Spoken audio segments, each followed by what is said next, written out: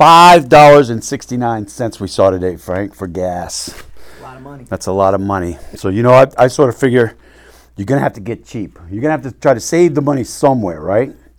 So I've got a lot of little tools or tricks I'm doing lately, Frank. I was making myself coffee the other day, before we left for this course anyway. And I'm looking at this Keurig K-Cup in the garbage can I just threw over there, and I'm thinking, there's probably some flavor left in that Keurig K-Cup.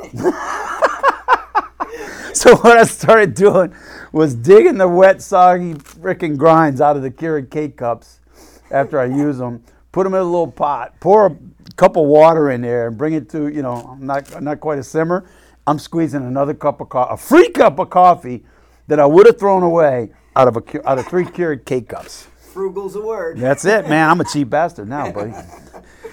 Welcome to the Everyday Sniper. You got Frank from Sniper's Hide. Staff Sergeant Taylor. Man, what a great run this was, huh? Oh, my God. I lost my voice, as you can tell. All kinds of stuff going on, so I'm going to try to let Mark do some of the talking. Yeah, we hit it home. We moved out to the lodge a week ago, and we had a massive PR1, 16 students, really clean line. Everybody with nice equipment. Man, we had a really good time at that course. There were some good guys there. We made miracles happen, Yeah, I mean, they get excellent shooters all the way around. I mean, this process has been edited down, and it's seamless now. It's got to be the best program to turn, 0 to hero as far as shooters go in a short amount of time. I mean, they're looking good, they're shooting good, and it's just I got to believe in the program. Yeah.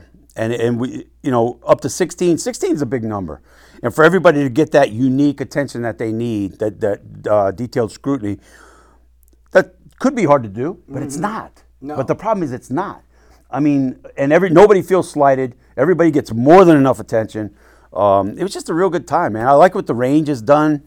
We got the 100-yard burn back. We're good. Everything's all good there.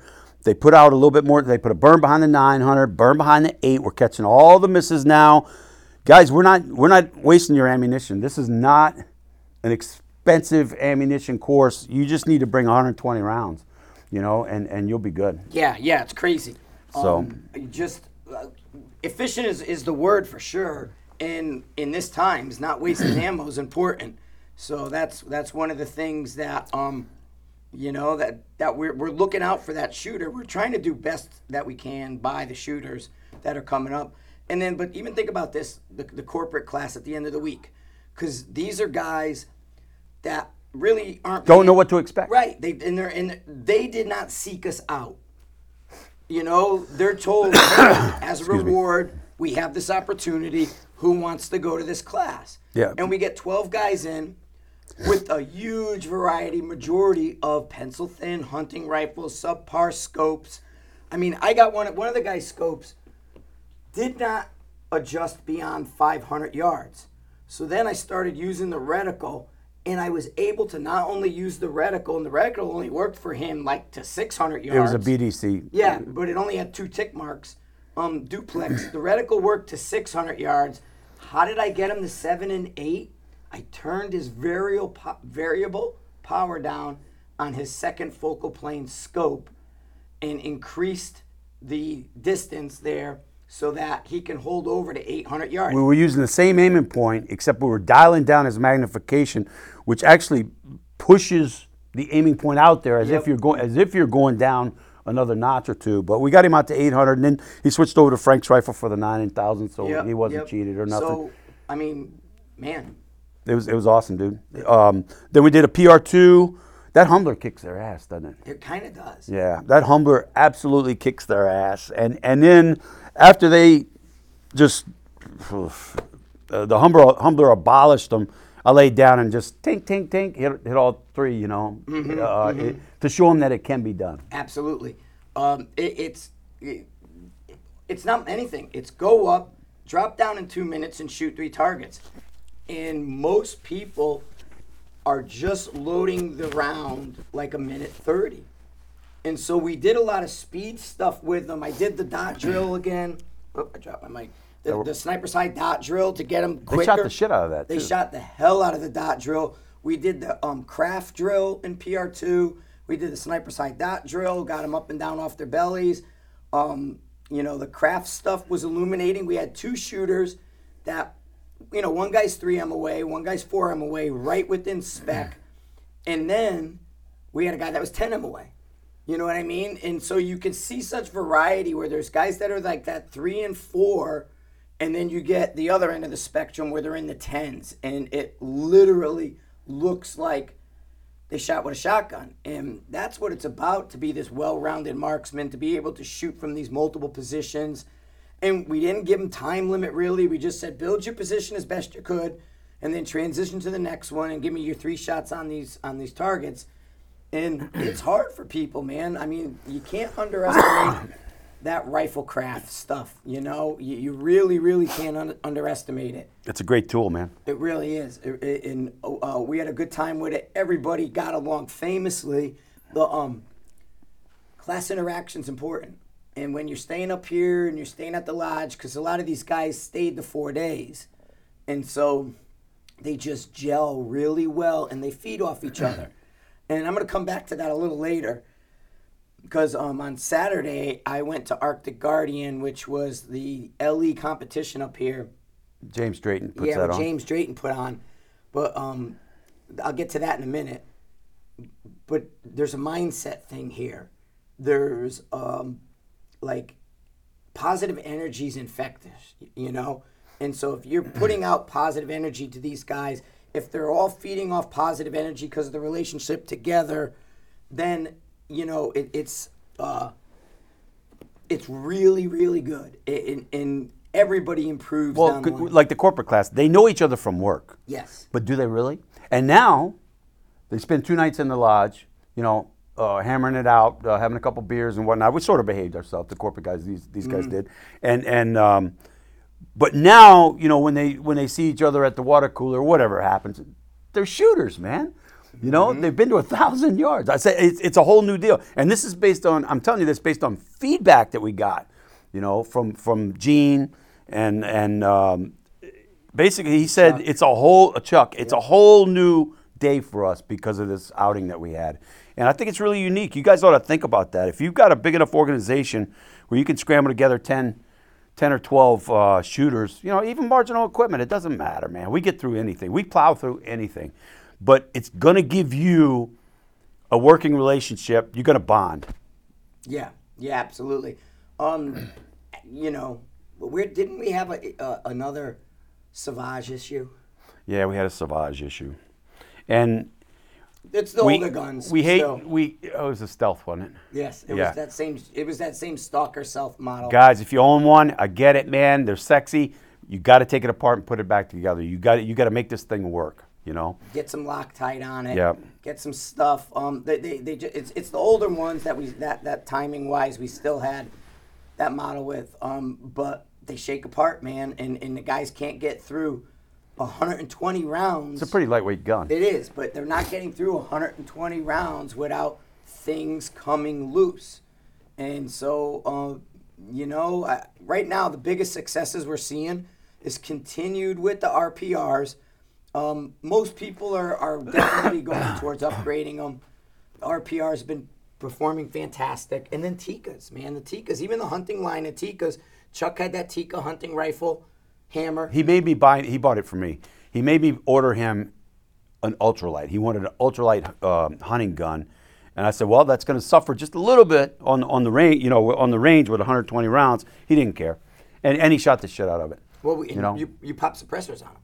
Yeah. We put suppressors on 3 or 4 of the guys and as loaners, and now I just placed an order on the way home. Yep. So it is what it is. Anytime you can suppress somebody, especially in these bigger calibers, the hunting style that wants to jump around and explode in their hands, it's going to tame it and they're going to have them much better. And Mark comes up with just so many suppressors and as the demo ones and all that stuff, it's pretty easy to find people on the line that are threaded correctly to say, hey, do you want to use a can for the course? Yeah.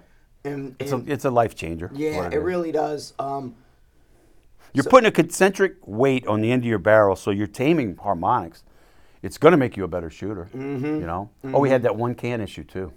We had the guy who couldn't group with the can on. We had to take his can off. We had to take, it was a, I think it was a armament tech. AAC. It was an AAC. Yeah, it was an older AAC with the latches, 90, what'd you say, 90 something? Or? Oh, 91 tooth AAC one.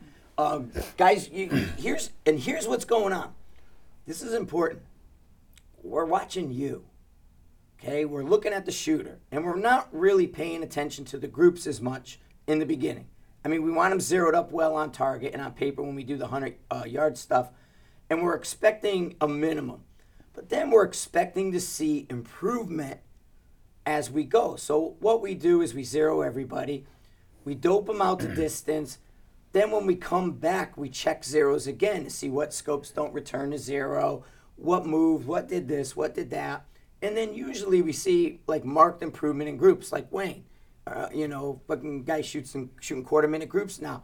He was, and I'll get back to that. But so he did not improve the way we believed he should have, because fundamentally watching this man shoot, he's doing everything right. So now we have to go through the process of diagnosing why is this person not showing us better results on paper. And that's where we start to look at equipment. And the first thing with that type of can, we're going to diagnose it because it has, like Mark says, the latches. It's got moving parts. Moving parts on it. Sure enough, we take that can off, we shoot a group, and instant improvement. The guy goes from like a minute and a quarter, minute and a half shooter down to 5/8. And most people factory rifle, factory ammo. And it's these pieces of equipment don't always flow together. It's sometimes they work better, sometimes they don't, and that's why better equipment is going to shine. And then the thing with Wayne, because he comes to the course, man, he's a repeat student. His third time. Yep, and he teaches in the off time his daughter something biathlon. Yep. She's on the shooting team at her high school. Right. And so when he showed up and he's like, man, I'm having some issues. And I'm like, immediately I go, dude, I could see right now you got biathlon scars. He went back to... I go, you got biathlon scars. We got to get you back on a precision rifle. He laid down like an Olympic-style shooter. Right, yeah. right. And then he got a new rifle, had a new thing made. He had a GA Precision done up and put it in a Cadex chassis. And the Cadex has that really rubbery, grip on it. The grip is really crazy. And he goes, man, I got this rifle. I love this grip. And he was gripping it. And I'm like, Wayne, you're squeezing the grip. And he goes, yeah, man, it feels so great. I kind of feel like it's like my dick. And he's gripping it. And I'm like, dude, play with your dick on your own time. Yeah. You got to shoot this thing right. Yeah. And, I put him back into his position, and instantly the gun went down and started shooting quarter minutes, like little bitty groups. And he's like, yeah, man, wow, just these little things that I still think I'm pressing that trigger fine, and what big a difference can it be whether my thumb is here or here, whether I'm doing this or that, because I feel my trigger press is still great. And it is. But he was disappointed with his rifle until we put him back to where we wanted him. It's all fundamentals. Yep. There was no mechanical there. It was all fundamentals. And that's the thing. It's like, we say certain things like these little bitty things that a lot of people say don't matter. That doesn't matter. Look at this guy. He's still a fantastic shooter. Especially down with the PRS type crowds. I like that kid, man. I don't know who you are, dude. The mullet, blonde hair PRS kid with the bright yellow stuff and those neon type shades and everything, and he zips up on the moped. The kid has a point. He's like, if you're shooting that 26-pound dasher, you might not be as good as you think you are. That weight, that stability, those inherently accurate rounds are fooling you, because the gun's doing a lot of the work, especially when you got a 4-ounce trigger. So it does go to say the lighter the trigger, the heavier the gun, the better the rifle's going to shoot. Okay, that's cool. But you still are a big part of that component, and if you shoot better, well then maybe you can notch that gun's weight back a little bit. Maybe you don't need 26, you can get away with 18. You know, maybe it's just a balance of it now. And that balance, you know, brings the gun's weight down a couple pounds. You can't replace fundamentals with sexy. Well, they do. Sexy. I mean, they do when they can. Yeah. And it works for them to a degree. But there's always going to be, why did that one go where it went? What happened? Because these guys will all still have those flyers and these misses. Well, you said something the other day that was really interesting. If I hand them a TRG 22 in 308, they fall apart. Right. I'm going to give you a TRG 22, and I want you to show me what you're doing with your game gun. It's not going to happen. You know what I mean? It's definitely not going to happen. And so I think that's kind of important kind of point to stress and to test yourself and look at it. If you think you're a whiz-bang with your game gun, show me what you're doing with something like that 22, that TRG 22. Yeah. You know, look, can you print similarly? Speaking of heavy guns, heavy recoil, man, I got to flash back to Staff Sergeant Taylor yesterday. We were at the competition, and I hung out with my buddy Rob and Joe Butler at their stages. You know, just sort of floating between stages. I didn't have a job, but being Staff Sergeant Taylor, I couldn't stop coaching, man. Oh, as soon as guys came off of the blind 1,000-yard stage, I said, "Hey, can I offer you some feedback?" It turned into a freaking. It was like pulling a pin on a grenade. We're going to Arctic Guardian already. All right, so here we go. So James Drayton up here, great guy, helps us out, doing a lot of stuff. Assists all, you know, for a while. He puts on an LE event called Arctic Guardian. Invites all these teams from all over the place to come up here and shoot sort of a 3-gun match. It's handgun, carbine, bolt gun. And so he's like, "Hey, Frank, you know, your classes are over Friday. You want to stay over and shoot, and I'll put you with one of the guys local and shoot Arctic Guardian, and then you go home Sunday." And that's what I'm doing. James, I'll do that. What do I care? You know, no big deal. So I'm in squad 1, which is the super squad. I have the APD team that won from last year, student of ours. And, you know, I'm with a bunch of hotshot Air Force guys, the AVSOC dudes, and then one team of Air Force guys that are just regular Air Force. And these kids were lights out.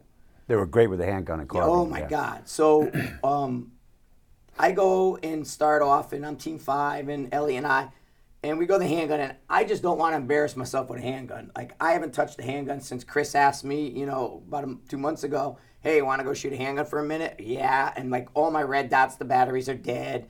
All this stuff is going on. You know, when the round doesn't go off, I'm pushing the nose, low left. Yeah, I'm an awful handgun shooter. And it's like, all I want to do is not embarrass myself with the handgun.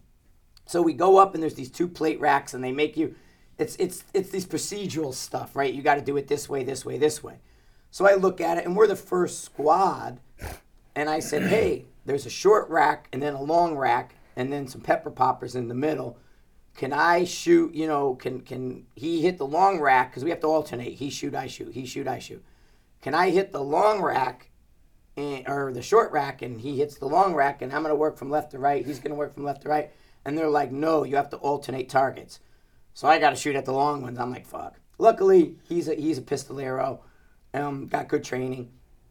And He's an IT guy. Yeah, he's an IT guy. Or he's a lieutenant colonel in the Marines. Yeah, he's that too. He's a inside reserve joke. lieutenant colonel. So anyway, but he's an office worker. So we go through. I hold my own. We get a couple procedural. I ended up. My last target, I hit it and it didn't fall over, and it was like my last round. I'm like, "You motherfucker," and of course that always happens to me. But I get through that relatively unscathed because the guys in my squads were hammering it. They were fast. So then we go over to the carbine stage, and I'm like, "Whew, I'm done with the pistol stuff. I'm out of that." So go over to the carbine stage, and how it starts is we're at the 200-yard range. You start in the prone at 200 yards. There's 12 and 6-inch plate on the left and right side, and then like another 12-inch plate in the middle. So you got to shoot left, right, center, and then get up and run 100 yards to a barricade. Then you have to be behind the barricade. It's one of the VTAC, the Vikings tactics or whatever, cutouts. You have to be behind the barricade. Muzzle can't go through or even touch the barricade. Really, nothing can touch the barricade. You got to do 3 shots on paper, IPSC for score, and they have a 1, 2, 3, 4 score zones. So basically, the edges are 1, the bottom is the 2, the center is the 3, and the head is 4. And you got to do 6 shots from over there from 3 and 3, 2 positions. You got to change position. So I go through that, and originally I borrowed a rifle. I'm a shooting EOTech originally, and then I'm like, ooh, this is kind of precise. So Elliot's got a Vortex 1-6. So I said, listen, I'm just gonna share his rifle. Hang on a second. Text my house and tell her we're podcasting. Yeah. Okay. She keeps blowing my shit up. Anyway, so then you got to run over. So you go to the outside of the lane. You're running outside of the lane, and you go to that barricade. Then you got to run across, drop down prone, and you have to shoot a precision on paper again. Then you got to get up, go across, drop down prone, precision on paper. There's like 6 paper targets. Precision on paper. Then you got to run over, do another barricade the other direction. From there, you got to run down towards the 50, shoot on the move with a steel in the middle, then drop down and precision your last rounds and everything, like 27, whatever round, like almost 30 rounds, 28 rounds or something, in 3 minutes. So you're hustling. So Elliot runs first. He does a great job, comes back, and then like he goes, man, I had a lot of time left because he went fast. He's a bigger dude, long legs. So I'm like, man, I'm old. I'm going to go a little slower. So I was lucky that my last round bolt comes back, timer goes off, buzzes, ends my time. Well, when I go down to score, I got a really good score. And it was like I mistaked several times when I was on those barricades and floating behind into the head. So, got the extra point. Yeah. So it was funny that like I want body shots in the 3, you know? And so I mistaked a few into the head, which was great. Got a good score on that. I come around the corner, so now you got to walk down the end of those ranges. There's like 4 ranges there, and you got to go about 1/8 of a mile down and around the corner to the long range area where Mark and I teach the class. And there's Mark holding class during the competition, like on a break. He's teaching these Army kids, and he's holding class, and he's like, Frank, I'm going to show these kids and do this and do that, and I want you to do a demo right now and just take it out of plate over there at 800 and, just drop down and give them 3 shots and show them, the process. How easily this can be done. And because they were having terrible times, not getting any hits, timing out, not doing this. I didn't see it. Mark's there, so I'm going to let him tell it in a minute what his observations were. So I just throw my rifle down, line it up. I didn't even dial up anything on the gun, put it up, stack my mags. I go through our process. I drop in, dial on my turret, dry fire, right, go live, boom, boom, 3 on the plate, 800 yards. And the kids are like, they said, you heard them. I never seen that. I'm like, who's never seen that? Yeah. Here's how it all went down for me. I was hanging out, I'm watching teams go through, and I'm offering a little bit of feedback. Hey, sir, you willing to take a little bit of feedback? Yeah, okay, here's what I saw from an instructor standpoint. And I would give them a little bit of feedback. Everybody appreciated it. Then these handsome young kids start showing up with sniper T-shirts on, and I'm like, okay then. There's a whole section, Army of 506. So I watched them shoot, and they really were a little raw. They needed some tuning up. So basically, I just threw a knowledge grenade out there, and we started holding class. And I said, look, guys, don't only do this if it's going to turn you on. If you're going to get turned off by it, I'll just step back and, just watch, No, sir, please, please, please. So I launched a grenade at them, man, and we went all through the fundamentals and positioning. I mean, they had these big, heavy 30 cals, 300 Win mags. What did you say it was? A Mark 2020? It's a 2010. 2010. Yeah, okay. The 2010 model. Anyway, really heavy rifle. Push buttons in the 2010s and 300 Win. A couple of them weren't even using rear bags. We're shooting at 1,000 yards. They're not using rear bags, so I threw them one of my new rear bags. They loved it. I got the whole court, man, and it felt really good. They really appreciated it. And I told them, I said, look, the Army's never going to pay for Marc and Frank to give you guys a class. It's just too much bureaucracy, too much red tape. So I'm going to do it for free. I gave him my card, one of the section guys, and I said, you call me and we're going to set up a day where I'm going to come up here for free and I'm going to tune you guys up and I'm going to change your world. Yeah. Because there was just a lot they were missing. They're young, they're raw. A couple of them haven't been to sniper school yet, whatever. But I'm going to give them the full on, and we're going to change their world, dude. I forgot the one pistol stage, too. They had another long pistol stage run. And it's funny, like, so the super kids in my squad do this pistol thing in 55 seconds. The APD guys and my teammate, they're doing it in 75 to 80 seconds. So you had to do this big, long pistol run, really involved, back and forth, a 100-yard shot, supported. You had to run like to 50 and shoot like standing prone, or standing, kneeling, prone, kneeling, standing. And I do my run. I get my hits. I do okay, but my time is like 150. So I'm 3 times slower than these Air Force kids that are half my age, And so I get through that without really too much damage on me. I'm like, okay, I'm slow on my times. My hits are okay, but it did me no favors. I just didn't embarrass myself.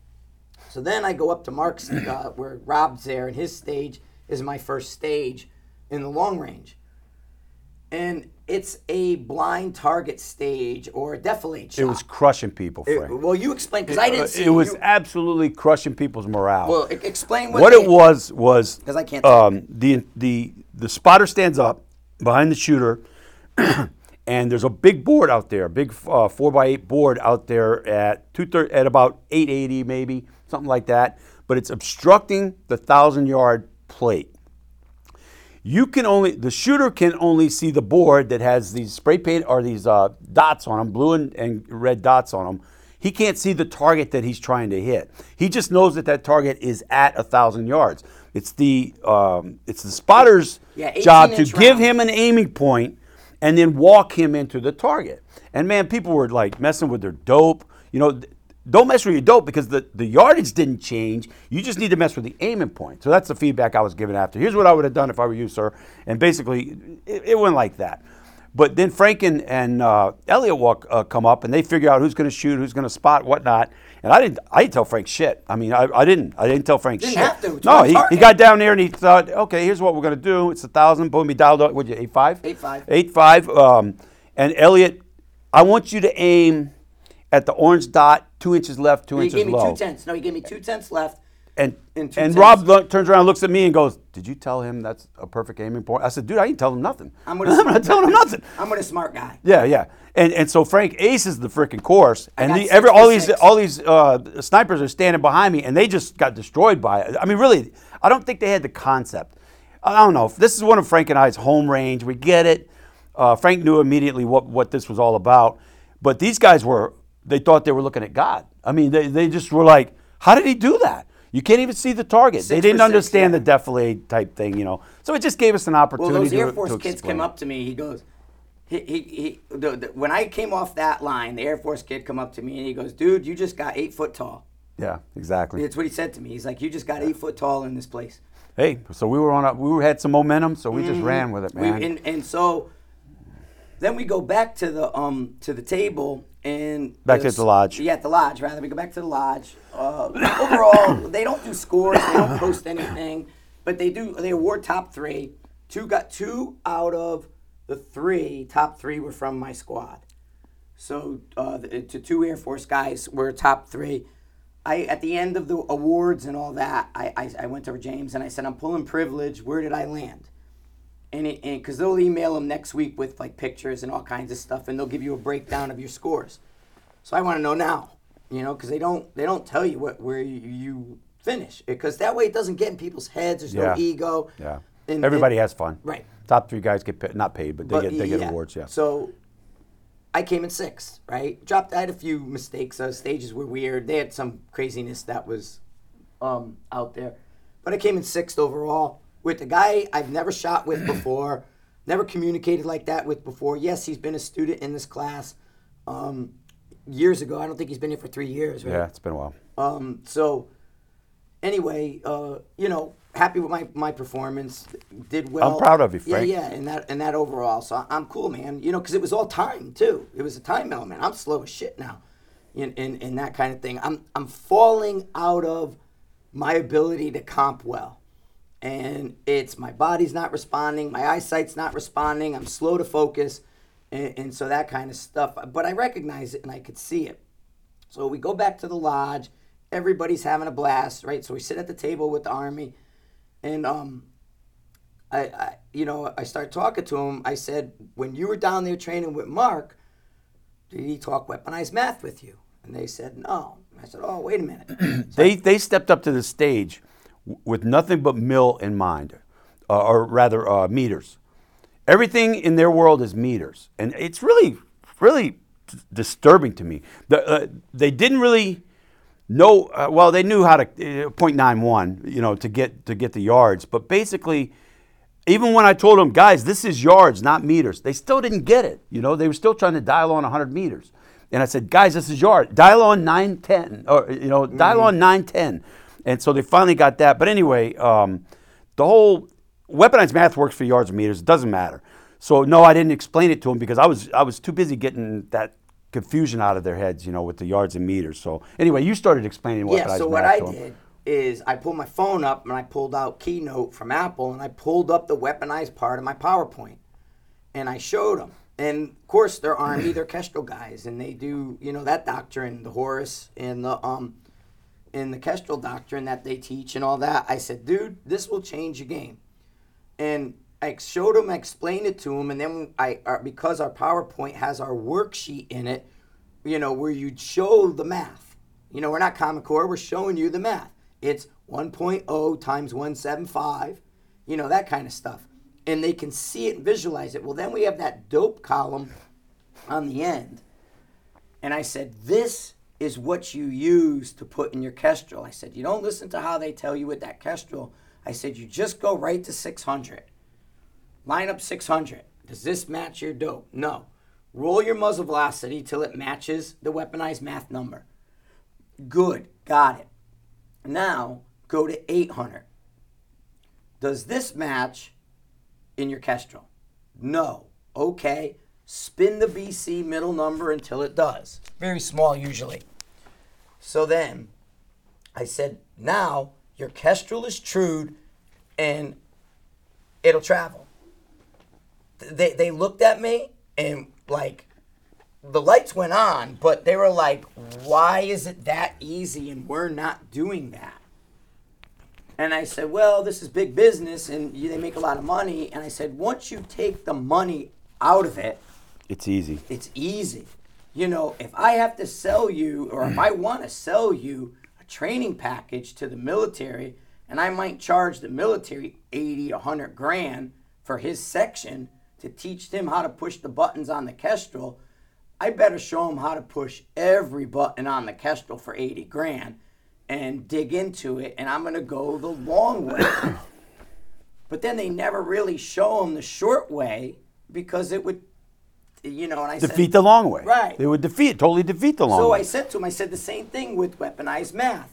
I said, Mark, come up with this. This is a genius thing. He doped gravity. Gravity's consistent. Here's what we're doing.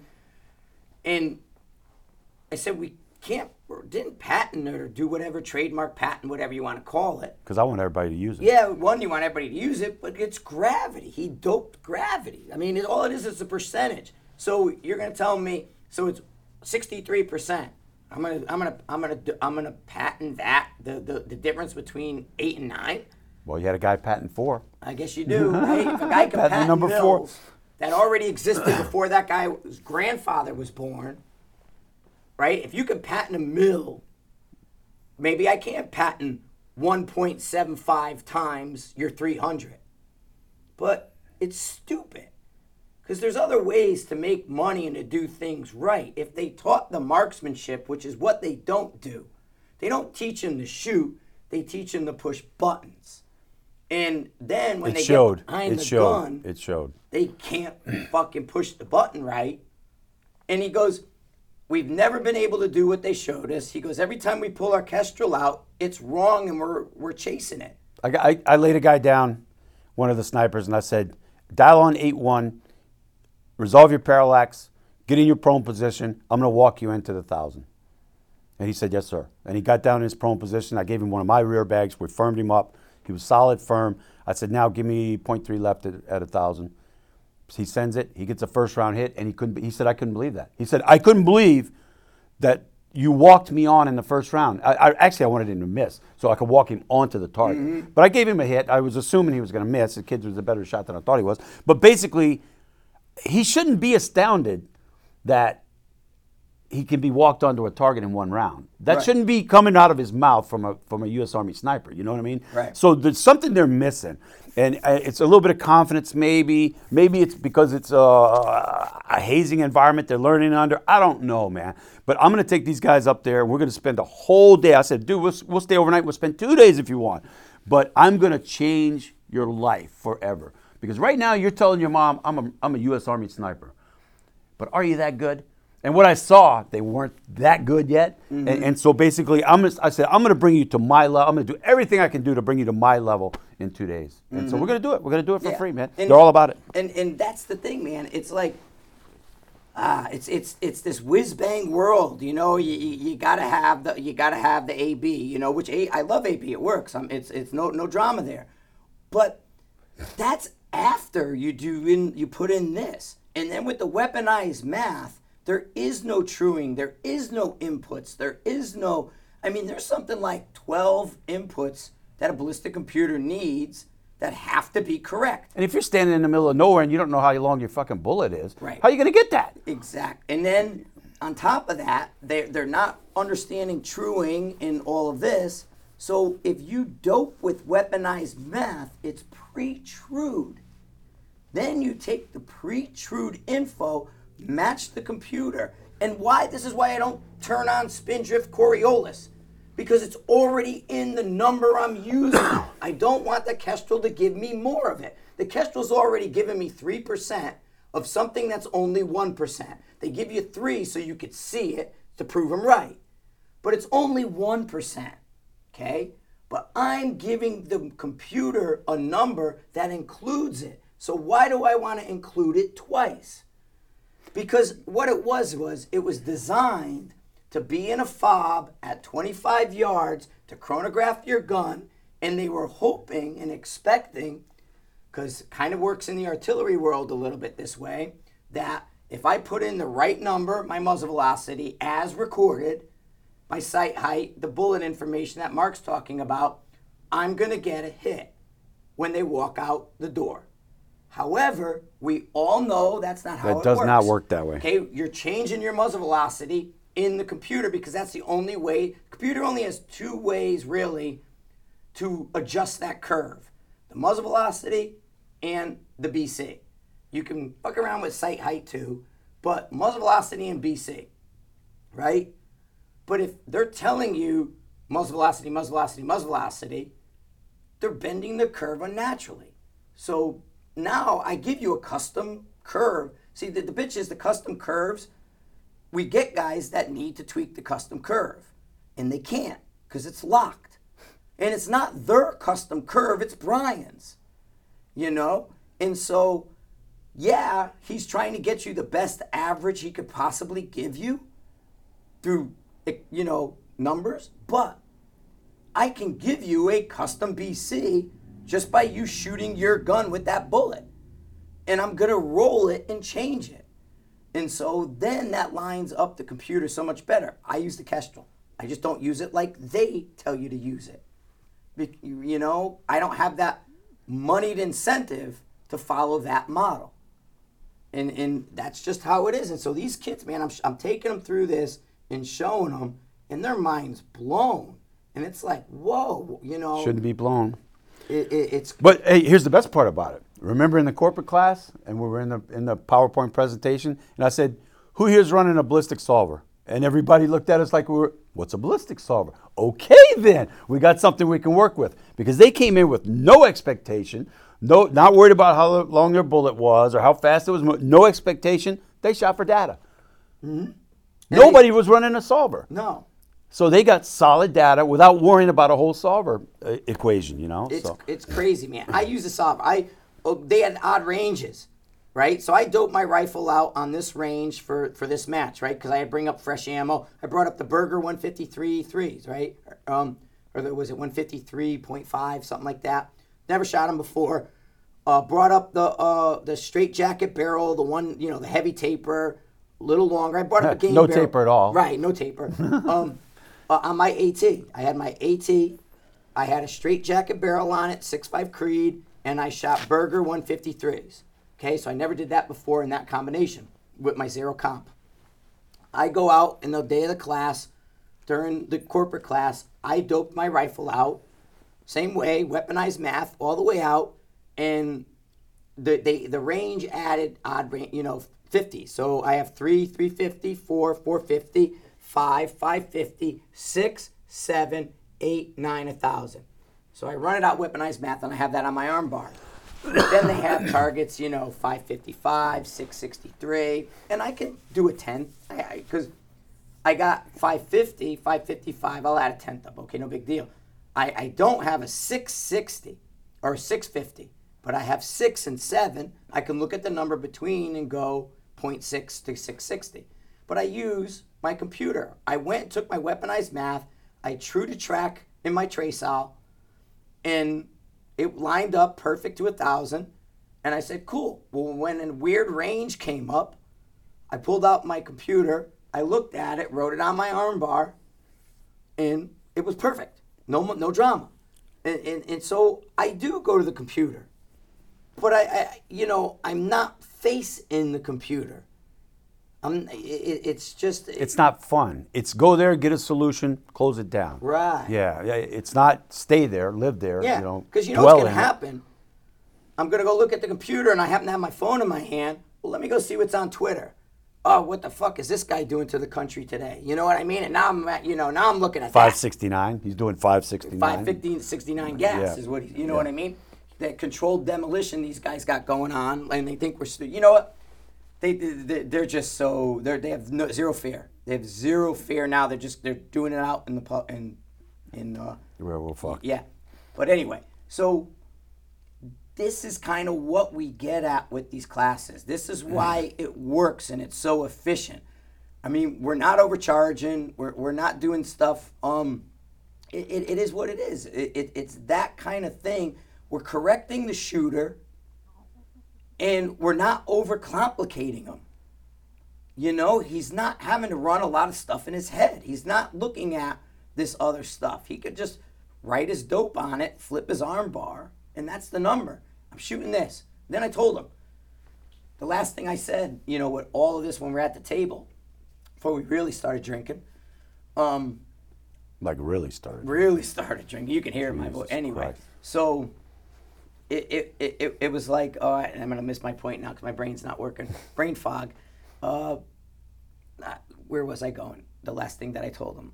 I can't answer. I can't help you, man. I don't remember. I'm sitting over here like a zombie. Yeah, I don't remember. We'll go back to it. But anyway, it is what it is, man. Did you start working math with him at the table? Yeah, I did. The Kestrel? No, I showed him the weaponized math. Okay. I didn't touch the Kestrel. Anyway, so beyond that, we had a great week, man. Great week. Rock solid week. A little long, 9 days up there at the lodge is a little bit long. We both got homes we want to go back to and whatnot. You should tell them about the rear bag and bipod dance again, because they did see that and so how it worked. Yeah, we had 30 students, and I think I sold 17 rear bags. It was that catchy. All I did was improve one guy, and then everybody started coming over, hey, can I get one of them? Hey, can I get one of them? And it's not about the sale, guys. It's about the improving the shooter and making it my life so much easier. Instead of me chasing this guy shot after shot who's diving in the bag or loose bag or whatever, I don't do that anymore. And so it makes my life a hell of a lot easier, man.